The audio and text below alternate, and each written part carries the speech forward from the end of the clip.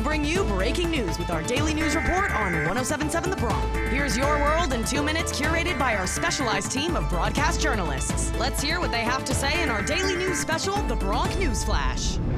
This is the Bronc News Flash, your world in 2 minutes on 1077 The Bronc. Just nominated for 10 2024 Intercollegiate Broadcasting Systems Media Awards, including Best Radio Station and Best Morning Show for Wake Up Rider, as well as Best On-Air Personality, Social Media Campaign, Show Open, Promo Series, Production Director, and Faculty Advisor. I'm Kadie DiGiuseppe. The AR-15 that was used to open fire at Lakewood Church in Houston on Sunday had a sticker saying Palestine on it, according to police. The shooting injured 2 people, including the suspect's son. The motive behind the shooting has not been determined, but anti-Semitic writings have been recovered. Police believe that there was a family issue between the shooter's ex-husband and her ex-husband's family. 36-year-old Janesse Ivan Moreno is the suspect that is being accused of entering the church with her son, who was 7 years old. According to the police, she may have pointed her weapon at a security officer on her way into the church. 2 off-duty police officers fired back at the suspect, and she was later pronounced dead. Her son is fighting for his life after being shot in the head. The other person injured has been released from the hospital. The suspect is believed to have acted alone, but does have a number of arrests on her record that are under review by law enforcement. Here is how one of the witnesses described the scene. I was just walking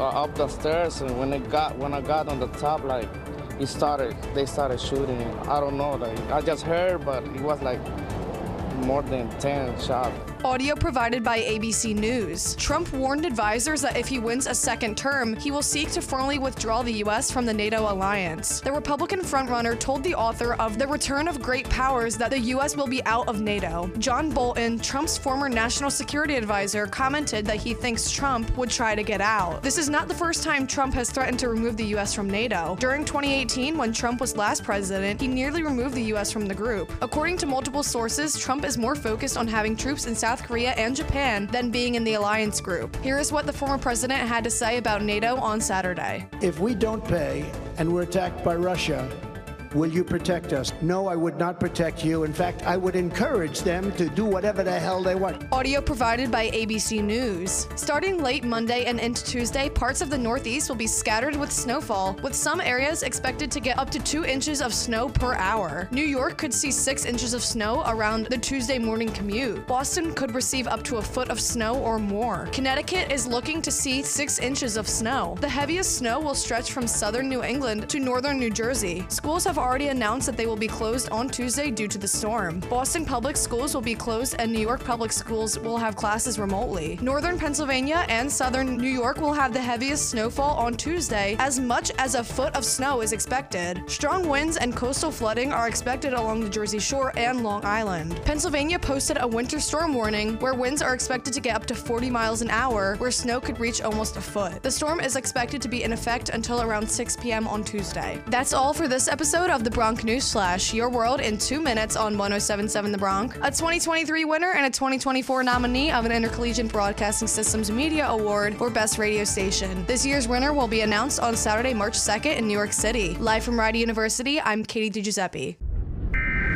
Thanks for tuning in to the Bronc News Flash on 1077 The Bronc, your daily update for on-campus, local, national, and international news. Want to stay up to date? Check out the Bronc News Flash on demand on all your favorite podcasting platforms or 1077thebronc.com/newsflash. Now back to the biggest hits and best variety on 1077 The Bronc.